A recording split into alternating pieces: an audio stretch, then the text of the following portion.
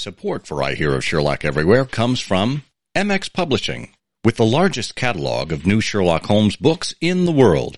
New novels, biographies, graphic novels, and short story collections about Sherlock Holmes. Find them at mxpublishing.com. And by the Wessex Press, the premier publisher of books about Sherlock Holmes and his world. Find them online at wessexpress.com. And from listeners like you, who support us through Patreon. Bonus material, thank you gifts, and more await at patreon.com/I Hear of Sherlock. I Hear of Sherlock Everywhere, episode 239, Sherlock Holmes in Comics. I hear of Sherlock everywhere since you became a chronicler.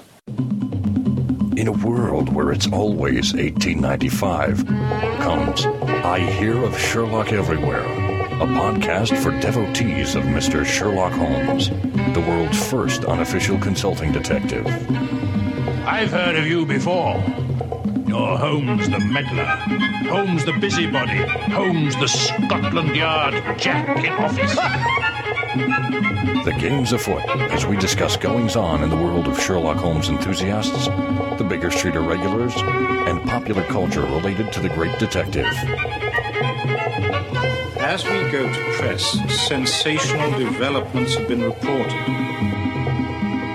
So join your hosts, Scott Monty and Burt Wolder, as they talk about what's new in the world of Sherlock Holmes. You couldn't have come at a better time!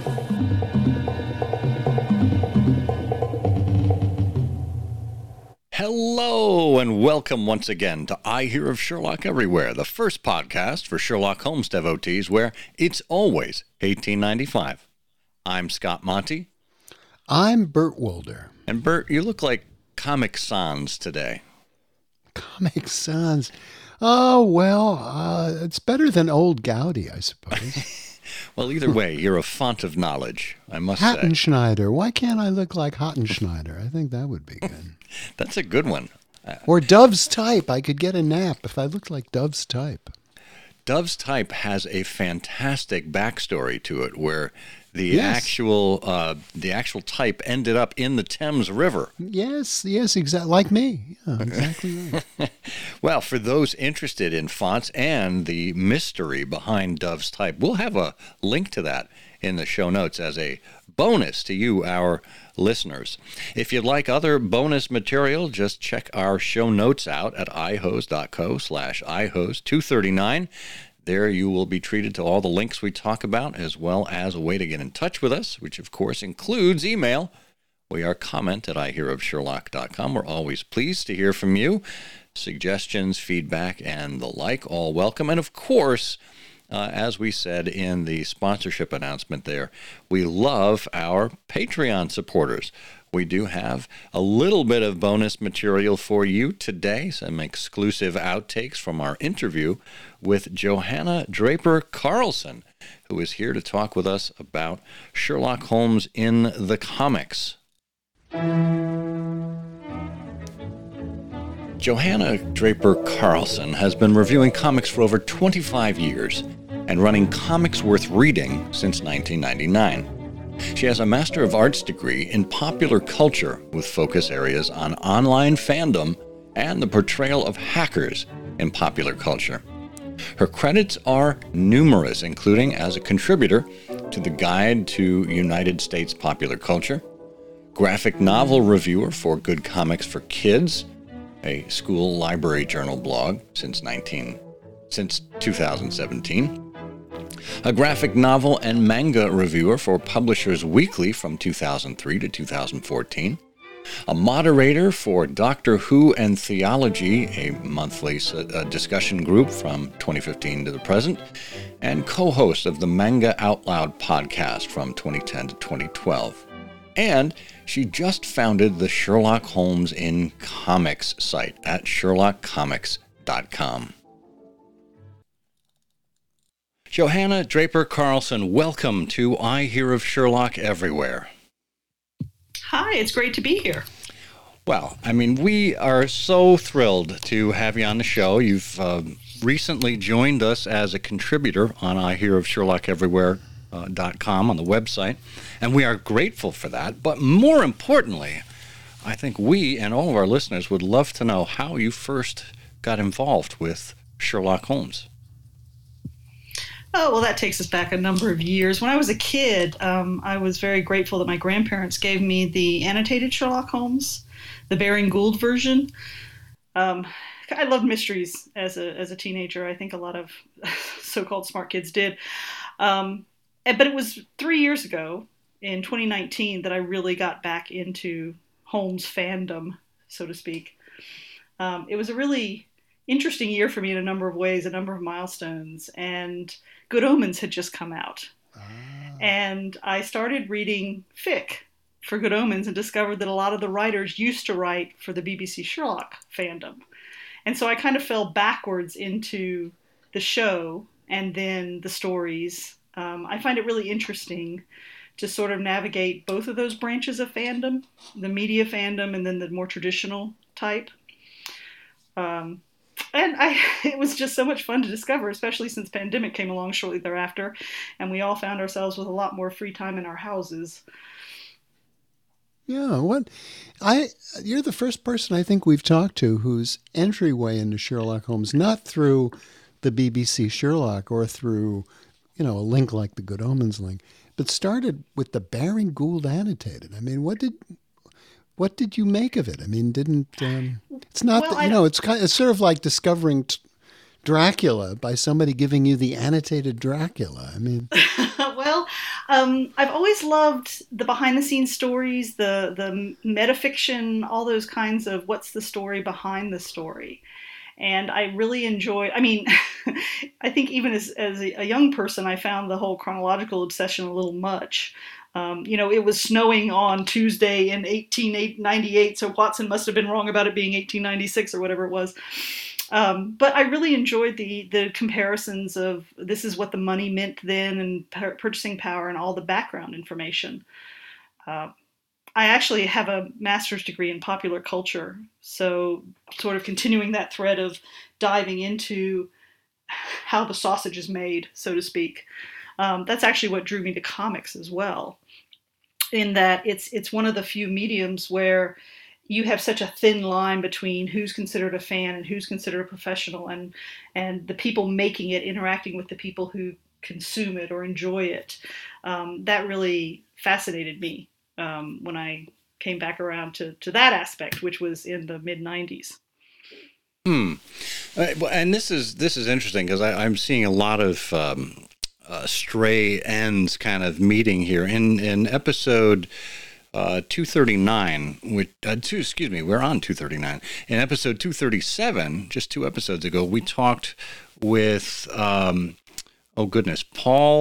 I'm blanking on his last name, but he's in charge of the DePaul Sherlock Holmes conference this year. It's a kind of a popular culture conference. And I am really botching this clearly because I don't have my notes in front of me. But it's a celebration of Sherlock Holmes. There it is. I knew it was something like that, where Paul Booth is his name, was with us.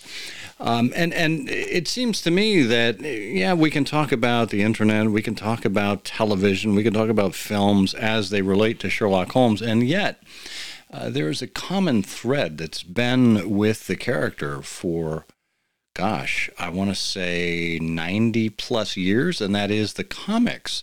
So, Johanna, I'm interested in your history with comics more generally, and then we can talk about how this kind of branched off into Sherlock Holmes.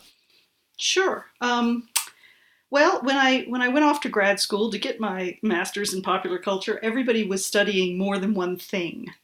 And my primary area of study was online fandom and hackers in popular culture because, in the mid-90s, it wasn't nearly as common as things were today. People weren't necessarily on the internet or knew what it was. But then we also had this amazing newsstand in town. This was Bowling Green, Ohio, that covered all kinds of publications, including a really comprehensive comics section. And I'd always enjoyed reading comics and sort of dove back into it at the time. And that ended up with me running DC's website and AOL sites for a brief period of time. I worked for DC Comics, which is also the reason that I met my husband, who used to edit Superman. His name is Casey Carlson. By the way, I love how you just kind of throw that out as an aside. I used to work for DC Comics. Well, you'd be surprised at the number of people who don't actually think that's cool.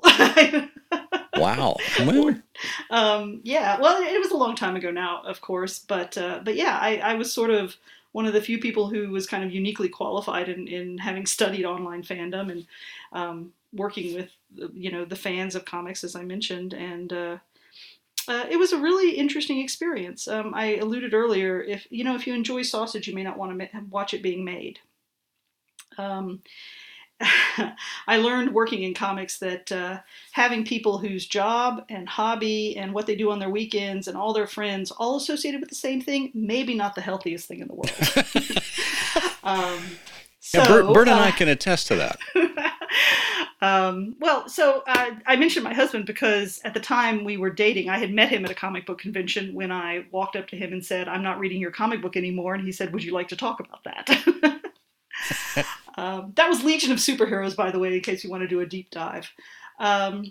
So we were getting serious and knew that New York City was not a place we wanted to settle down. This was when DC was still headquartered there, and you pretty much had to be there to work there. So we both sort of left that business and moved to Virginia, where I had family. But getting out of the business working for the company meant that I could continue writing about comics. I established comicsworthreading.com in 1999. I'd been reviewing on Usenet before then for a real dinosaur moment, and decided to have my own website where I could collect my writings, and I've been going since then. I call it the longest running independent site dedicated to news and reviews about comics, because I do not know of anything out there longer that is not corporate. That's impressive. Yeah, over 20 or 22 years now. Wow. So... And it's also, I like to say that it's also, as part of the Small Press Expo celebration of alternative comics, they have a collection at the Library of Congress, and my website is part of that collection. Whoa, wow. That's amazing. That's really amazing. So, well, I think y'all can relate to if you just stick out doing something long enough, suddenly people notice. That is true. Hey, one of these days, people are going to notice our little show. That's good. So talk a little bit about the evolution of the comics industry and maybe the comics as they're consumed by the public. I mean, we can go all the way back to the golden, the silver eras if you want, but certainly over the last 25, 30 years or so, there must have been a lot of change. Oh, most definitely. When I got into comics fandom, you could count the number of known female fans and known female creators on two hands and have fingers left over.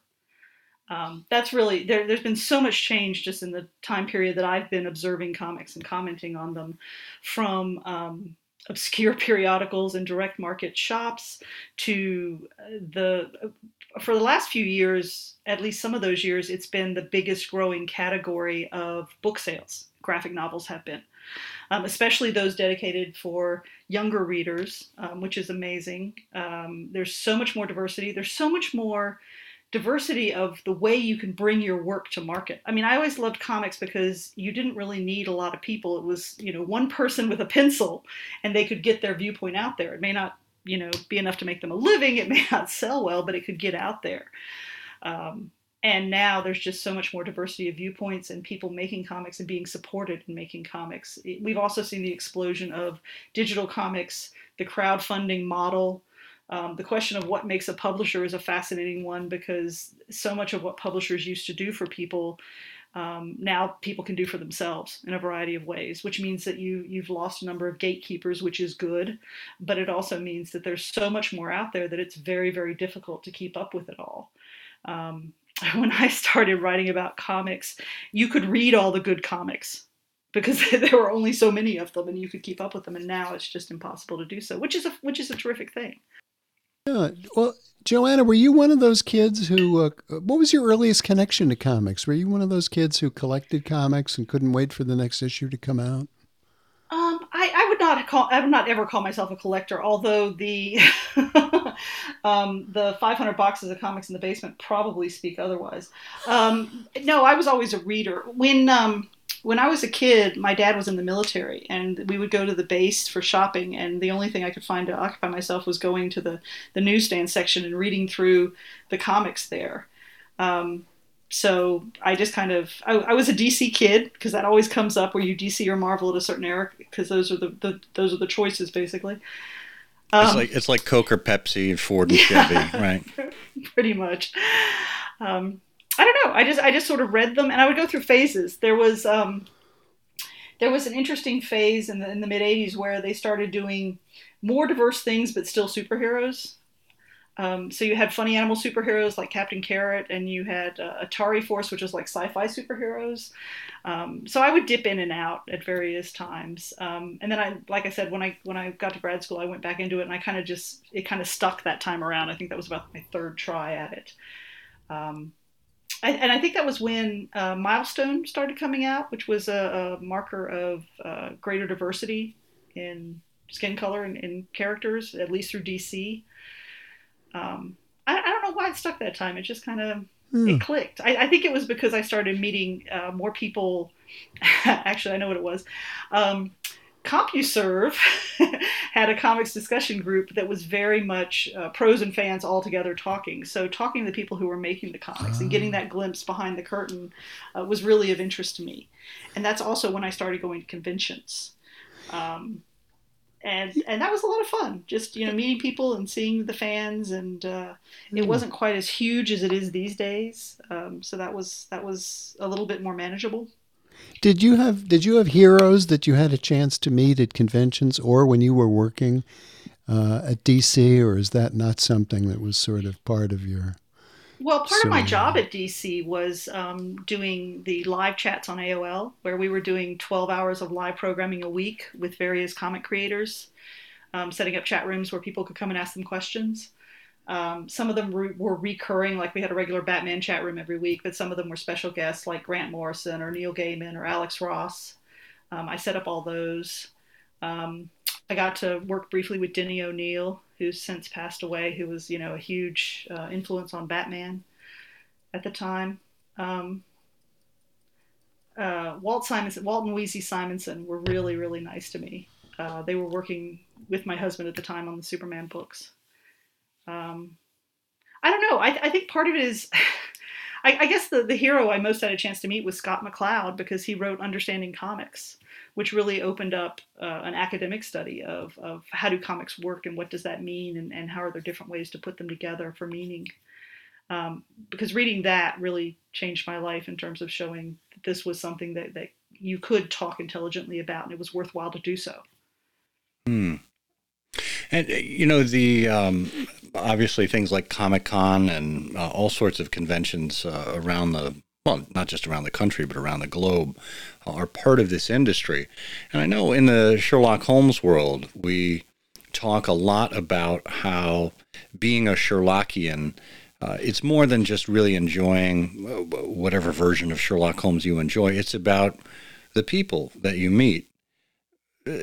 How is it in terms of comics? Because to me, growing up, reading comics, it was very much an individualistic thing.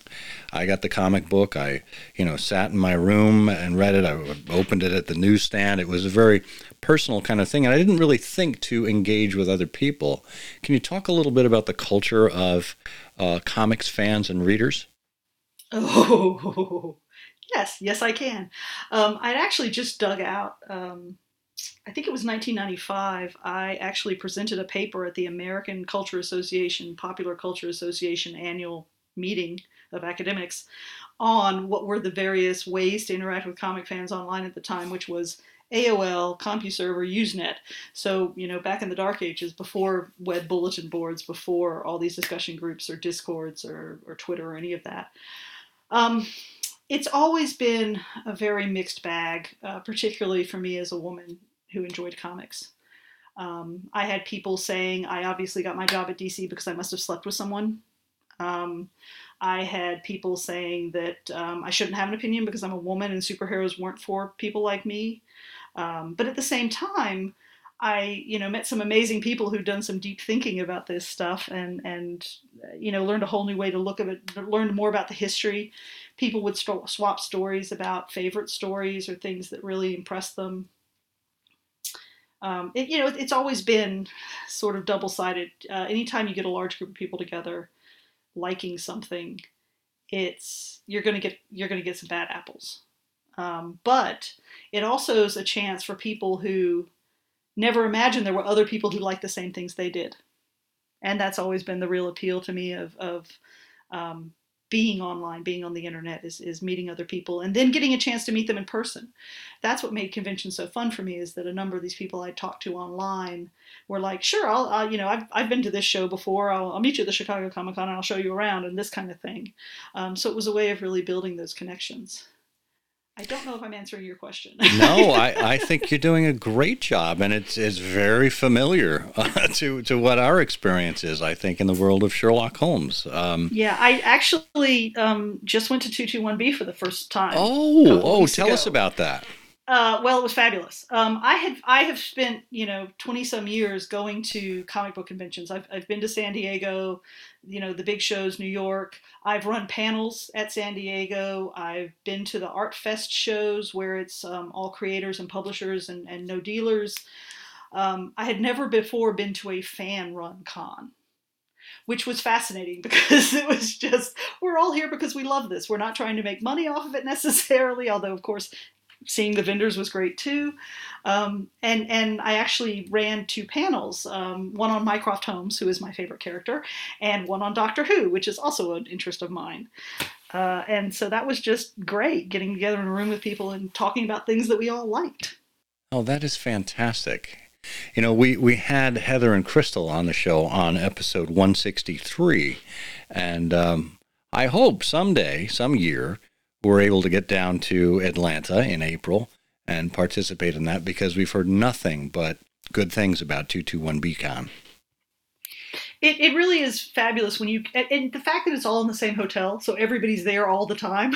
I don't know what to do. I think I'll wander down to the bar and see who else is there and have a chat. It's I actually had a roommate that I had only met online before, and we had a fabulous time. So that was great, comparing interests and just wonderful. Highly recommended. Excellent.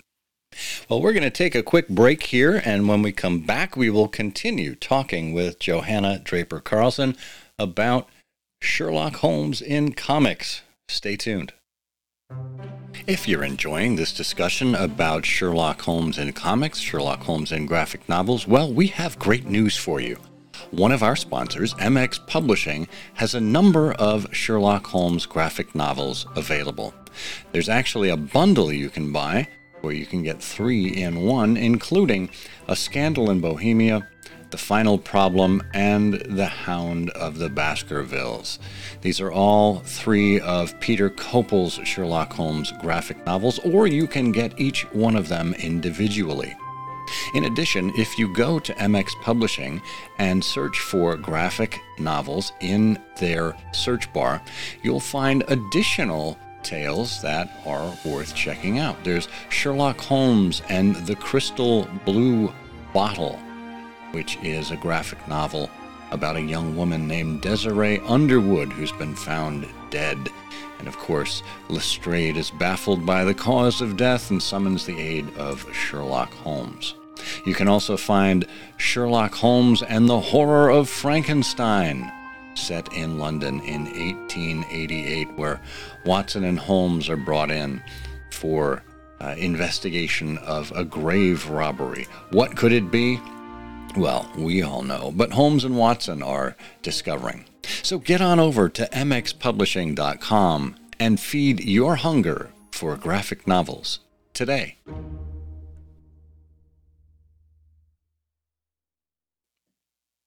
We are back, and we've been enjoying this conversation with Johanna Draper Carlson about the comics world. And as you've all been waiting for, we're getting to the Sherlockian part of the conversation. You knew it was coming. I think it was the title that gave it away. But Johanna, talk to us a little bit about how you first discovered Sherlock Holmes' existence in the world of comics. Well, how did I know about Sherlock Holmes? Well, certainly we have all the DC comics pretty much back to at least the 70s. My husband has been collecting since 1964, and his mother never threw his away. So I had the one shot that DC did in 1975, and I had the Detective Comics anniversary issue where Alan Davis drew the Jeremy Brett inspired Sherlock Holmes meets Batman kind of thing. And so I just kind of knew these existed. The reason I started the SherlockComics.com site is because during pandemic, a couple of my friends, other women journalists in comics, who we would normally all go to conventions together, hadn't been able to do that. So we had a regular Zoom chat going. And one of them was writing a book, and so it turned to the question of what books would we write if we would write books. And I was like, well, I should probably combine my two interests. And they were like, yes, do that. So I created a website and started just reading about, searching various sources, comics.org database, various retailers, and just sort of pulling this together and looking at what I had. One of the ones I started with, obviously, because I am a media fan, was the Titan Comics Sherlock manga, the retelling of the episodes, translated from the Japanese, which I thought was fabulous, because there's so many levels involved in that. It's like, hey, here's a comic about the TV show based on the stories. And then it was just a matter of, it was fun to online shop during the pandemic, so I just started ordering more of these. Actually, one of the things that did happen is one of my comics journalist friends was doing a media podcast and invited me on to talk about the adventures of Adele Blanc-Sec, which is a translated French adventure comic. And one of the other people on the podcast, it turns out, was the person that drew the Self-Made Hero, the 4 adaptations of the novels in comic form, which are some of the most faithful adaptations. And I'm like, wow, this is quite the coincidence. So it just kept popping up in various forms. Yeah. One of the things that really fascinates me is the fan books that were done from about 2012 to 2015. There were a number of people that did online comics, web comics, fan comics for the BBC Sherlock show. And, if you miss them, you miss them. They're like this weird little ephemeral slice where they sold books, but they only sold as many as they had pre-orders for, and then they disappeared. So I'm still trying to figure out a good way to research more of those. But, there's just been all these things through all this history. And again, getting back to what we were talking about the different eras of comic production, a lot of these, it's easy just to order the collections of. They keep them in print. They're books now. I mean, they may have been serialized as a 5-issue miniseries or whatever, but you can just buy them and read them. And that's what I've been focusing on, is things people can read for themselves if they want to. Got it. So what's the biggest surprise that you've come across as you've kind of gone down this rabbit hole of Sherlock Holmes in comics? Well, one was the Choose Your Own Adventure style comic game books, which I love, by Van Ryder Games. They've done 5, soon to be 6 of these, where you read the comic panel and it says, make the choice. Who do you ask the question? Turn to that panel. And so it's this fascinating combination of comics and games and self-directed storytelling. But the biggest pleasant surprise has been, I launched this site on February 21st because that was coming up and I knew I had to set a deadline or I was never going to do it. And it's 221 day, right? So I put the news out there and 2 people said, would you like my collection? Goodness. And I was like, and you were one of them. Thank you very much. But well, I didn't give you a choice. I just sent it to you. The generosity of fellow Sherlockians. Because when people say this, I thought, okay, so they're going to send me 20 comics or something. That's great, whatever. No, I got these boxes of these stacks of comics, and I'm still sorting through them because it's just amazing how much I now don't have to go hunt down things on eBay. So that because those back issue approach, as I said, I was taking a more of what's available now approach, but this back issue approach really covers the 80s and 90s before reprints became so common, and when small publishers were multiplying like daisies, and people would just get out there, and there's not a lot of historical material about them available. So that's been amazing. And then it turns out that one of them in the collection was one my husband had edited and barely remembered. So that was fun too. How about that? Which one was that? That was Eclipso, number 8. Eclipso is this there's this black diamond and it possesses people and they get this eclipse thing on their face and they become a villain. It's a terrible idea. But it ran like 18 issues. Villain titles are always tricky. And in one of them, for some reason, Robert Loren Fleming is doing a story where Irene Adler gets possessed by the Black Diamond and goes after Sherlock and Watson. Hey, that works. That works for a plot device, sure. It was. Ted McKeever drew it in a really interestingly chunky style, and it was quite the pleasure to read. I'm like, oh, I can approach this much better now that I have another approach to it. Now, I have to admit, when I was in college, it was the late 80s, early 90s. I was a huge Batman fan at the time. There was a whole resurgence of interest in Batman. I had a Newbury Comics just down the street in Boston. And I remember going to, it was a small dealers convention at the Heinz Convention Center there. And that is where I came across Classics Illustrated. Must have been from the 1950s. And I think there were 3 issues that had Sherlock Holmes stories in them. And, based on my research, there were 2. 2, okay. There was an early one that had 3 mysteries, and The Sign of the Four was one of them. Right. And then there was another one that combined Study in Scarlet and Hound of the Baskervilles. That's what I'm thinking of, yeah. So I would see those and, admire them in their cardboard-backed plastic wrappers.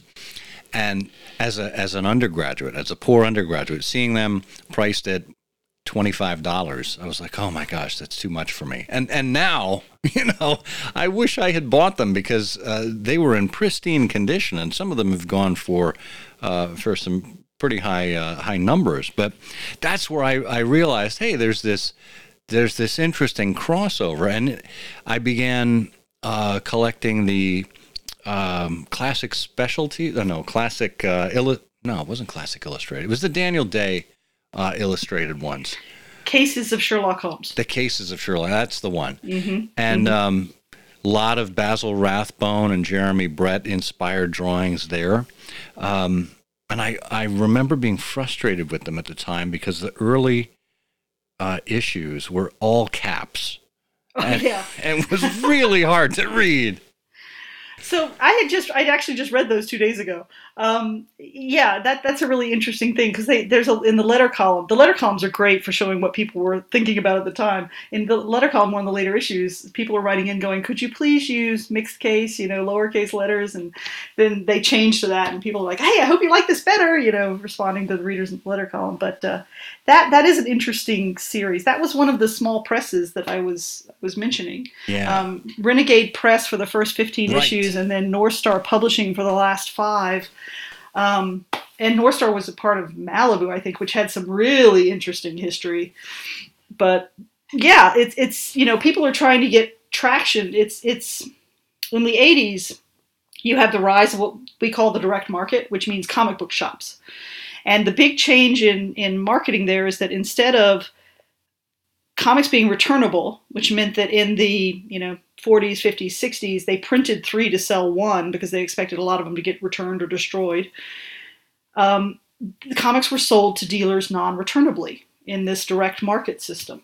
And that meant that the shops were taking on more of the risk, but it also meant as the back issue market developed, the stores had less risk because if they didn't sell it this week, it would be worth something later on. Now, with the rise of collections and reprints nowadays, that doesn't mean so much anymore.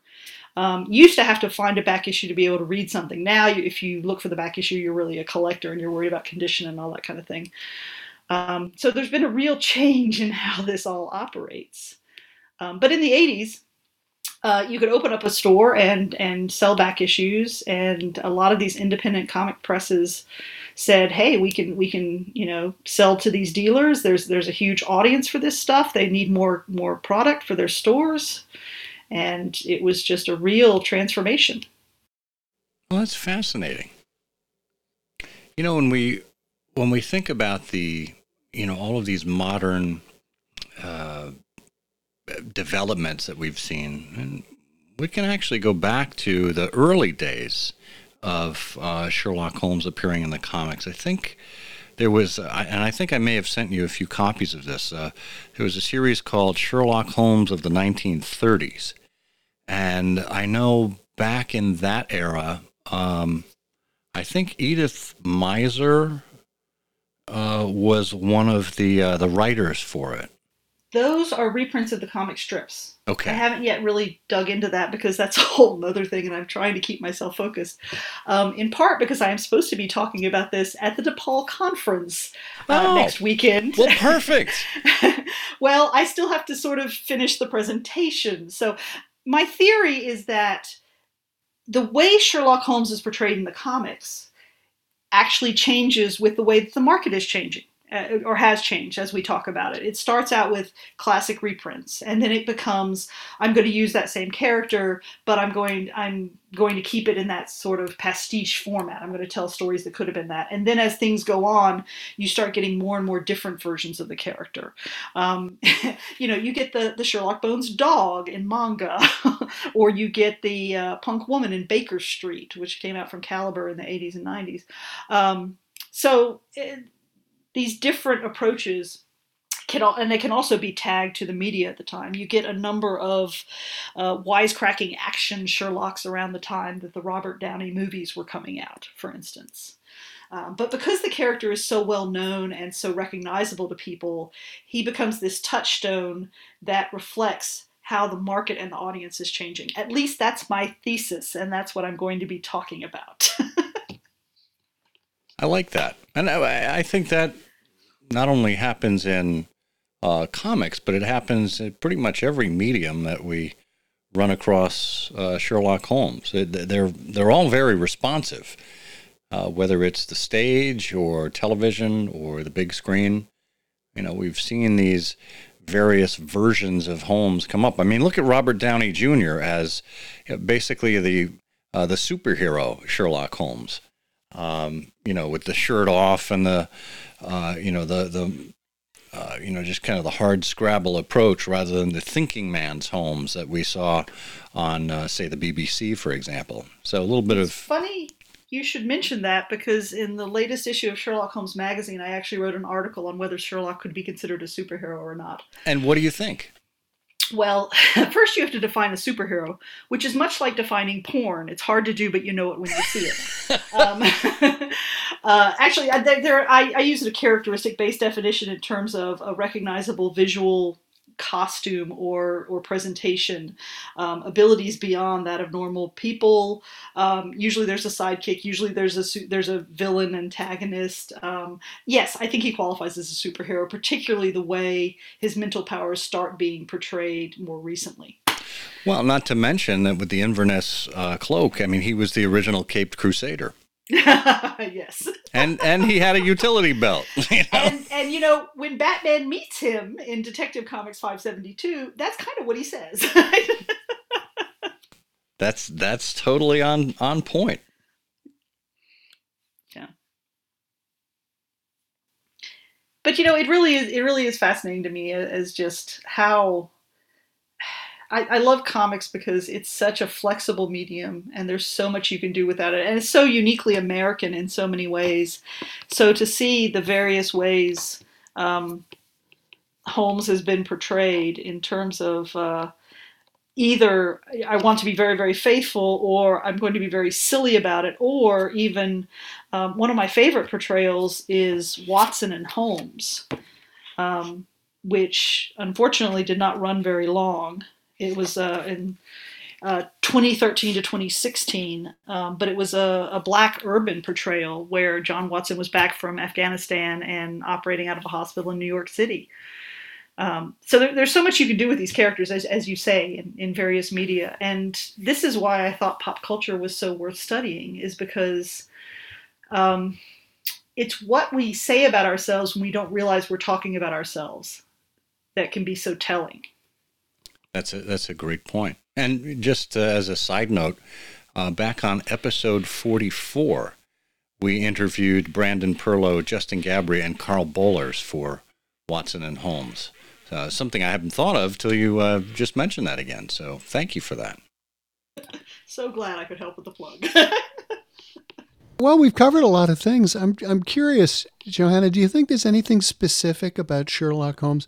Because the great point you made, and among the many great points you made, and it's interesting, I wish I could be at the DePaul conference to hear more about that, is the mirror of our times. You know, how the popular culture perception of the character is reflected in the comics, and so therefore the comics become a great sort of guide to where popular culture is about the character.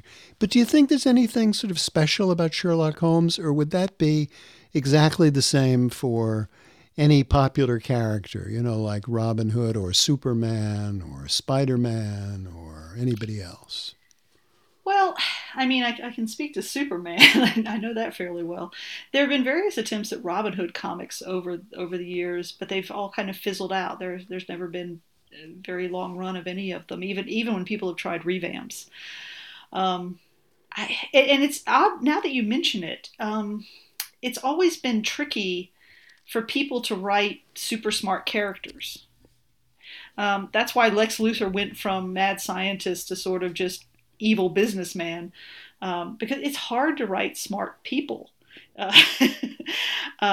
it's interesting that he keeps popping up. I guess it's just the familiarity and the comfort of the best known detective. You know, bringing order to our world is something we seek. Marvel did a 2-issue Hound of the Baskervilles adaptation in one of their magazine formats during the mid-'70s. And the intro to the first issue talks about how there was this little mini boom because it was around the time that 7% Solution was coming out, and then Sherlock Holmes' Smarter Brother and these things. And I found myself wondering why. Why did this have this sort of reoccurrence in the mid-'70s? And y'all may know better than I what sort of theories there are about that, but it was certainly a time of a lot of change. And so returning to, you know, the Victorian fog-lit streets may have been quite comforting. More recently, last decade, there was kind of a boom in Sherlock Holmes and monster comics, either steampunk or vampires or Cthulhu mythos or any of those, which I've always found not to my taste. Let's say that. You know, I'm very fond of the whole, no, we don't do that here. It's there, you know, everything is explainable. But I can see why that may have been appealing at a time of social change and discomfort for people when they wanted something more solid, somebody to give them the answer. But I don't know. It's all speculation, really. Well, you know, there was, back in the late 80s, early 90s, there was Scarlet by Gaslight, which brought Holmes in connection with Dracula. And there was a Case of Blind Fear, which put him in touch with the Invisible Man. Ooh, I hadn't heard of that one. That one sounds fascinating.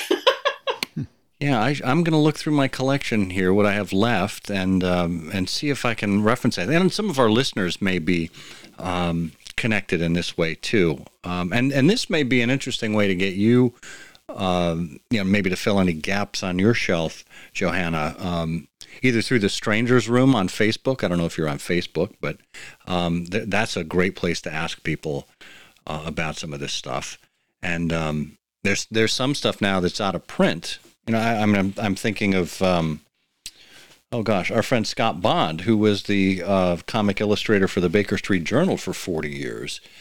Art in the Blood that the Baker Street Irregulars Press put out in, I think it was 2016, to honor him. So that's now out of print as well. But again, we interact with our little community here. Maybe some folks can find copies of some of these. Sure. I'm Well, wondering. sorry, go ahead. No, I'm just wondering if that adventure about Sherlock Holmes and the Invisible Man was difficult to draw. All the pages are blank. Yeah, well, there is actually a fight in a snowstorm issue once when somebody got really, really lazy. But anyway, it is interesting as I look at these small press Sherlockian publications to see how much they do have in common with the small press print runs of the 80s comics. They put it out to the audience that's interested, and then if you come along later, well, better hope there's a reseller and it's not too pricey by that point. Say, we may have, I don't think we've covered this, but, it just occurred to me, one of the questions one of our listeners might have is I think we alluded to it, but what was the first appearance of Sherlock Holmes in comics? It was one of the Classics Illustrated, the best I can determine. And that was roughly from a time frame. When was that? Oh, in the 30s. The thing about the Classics Illustrated is they kept being reprinted. They're just kind of perpetual. Classic Comics, I'm sorry, I was wrong, 1944. Classics Comics number 21, 1944 featured the Sign of the Four. Interesting. And the thing about those is that due to digital printing, there are some aspiring people who have made their own copies and are selling reprints. I guess under the presumption that they're no longer in copyright. Good old internet. It'll figure a way around everything. Yeah. So here's a fun fact. Much like the movies, the most adapted Sherlock Holmes story is Hound of the Baskervilles. Makes sense. With, last I counted, 9 or 10 adaptations in comics form, depending on whether you count the illustrated diary format as a comic. Goodness. I wrote about that for Sherlock Holmes Magazine, too. Excellent. Well, clearly you're getting around. You've obviously got your own site. You're writing for some of these great publications. You're showing up at the conferences. You're doing all the right things. Oh, and you're on this little podcast we've heard of, too. Yeah. So. Joanna, let me ask you an unfair question. So here you are. Your first brush with Sherlock Holmes was the Baring Gould annotated. You've been involved in this forever. You worked for DC. You're so well connected to all this. You've got a collection. You've got Sherlock Holmes in comics on the internet. What is your favorite Sherlock Holmes comic? The one, if you could just pull one off the shelf when the house was on fire, what would you be taking with you? What is, or for another reason, what do you think did the best job bringing the character to life on the comic page? Well, so the reason I create websites is because when people ask me questions like this, my mind goes blank. But I'm sitting in front of my shelves, so I am able to look and see. And I will say the series I have enjoyed the most recently is one called Shirley and Jamila by Gillian Gores. I'm saying that wrong. But basically it is a young woman version of Sherlock and John, except it's Shirley and Jamila Wahid. And the first one is called Save Their Summer, and it is not particularly canon related, although the characters are great. But the second one is called Shirley and Jamila's Big Fall, and it's a retelling of the Charles Augustus Milverton story, where there's an older boy who is blackmailing their fellow students. But just the joy and showing how easily this translates and how universal the characters and what they can do are, it really appeals to me.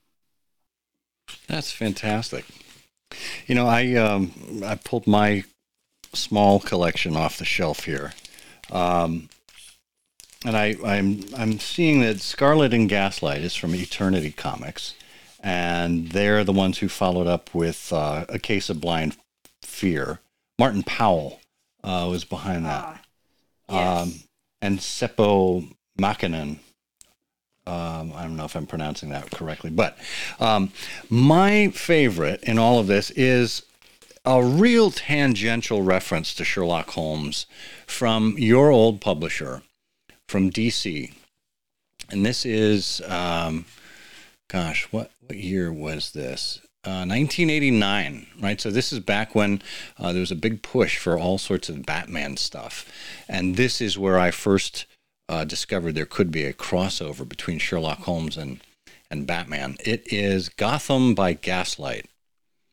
And it is a retelling of Jack the Ripper. And Bruce Wayne is visiting with Sigmund Freud. That's one of their Elseworlds. Right.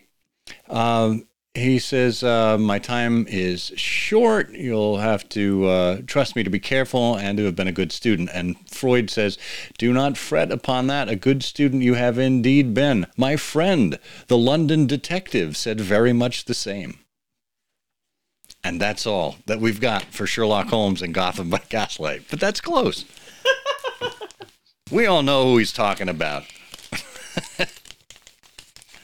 So, got closer to Dracula in another one of the Elseworlds, but yeah, those were fun stories. Fascinating stuff.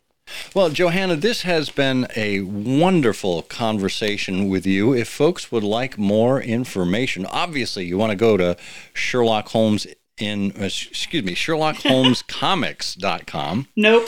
SherlockComics.com. SherlockComics.com. I knew I would get it wrong. See? You can count on me.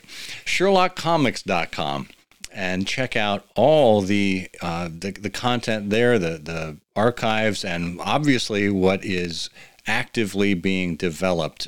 Johanna, what's the next big thing that you're working on for the site that we should all stay tuned for? Oh golly. I still keep thinking I need to read Muppet Sherlock Holmes and process that, but there's some real obscurities that have kind of just turned up that I don't know. It's great because there's all kinds of stories you can read, and so I just jump around from bit to bit to sort of make sure that it's as complete as I can make it. Well, sounds like a lot of fun. And we're so glad you get to have fun on our behalf. So thank you, and thank you for being here on I Hear of Sherlock Everywhere. Thank you very much for having me.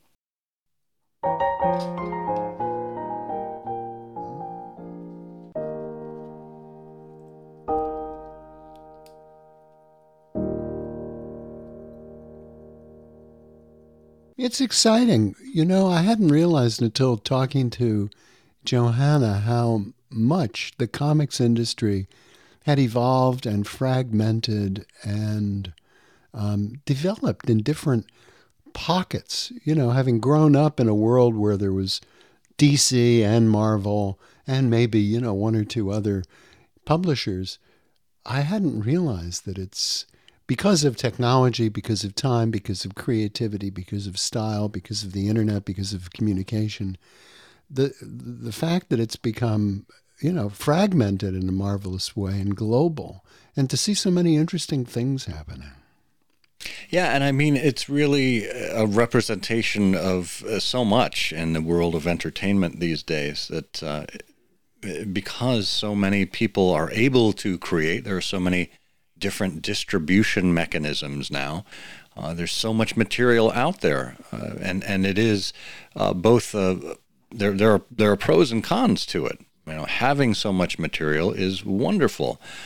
Being able to find discernible quality material is a little more problematic. You really have to hunt for it. It's akin to having, you know, 3 television networks that, you know, you could rely on their programming, and now we've got, you know, hundreds, if not thousands of channels to choose from, both streaming online and through traditional methods. It's the classic curse of may you live in interesting times.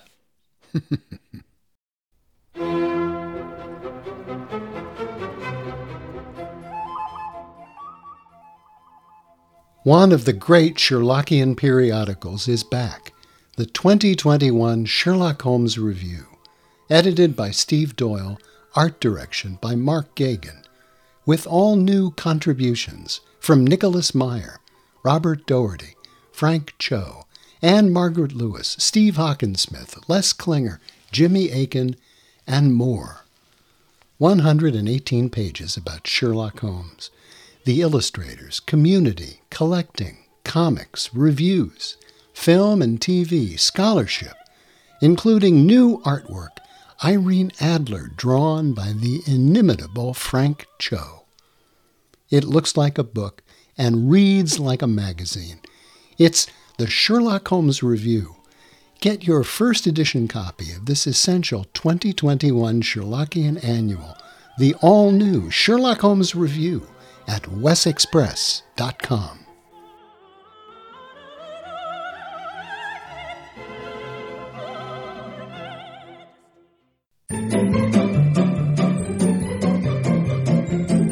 Oh, I love that sound. It means that it's time for us to match wits once again with these wonderful quotes we call canonical couplets.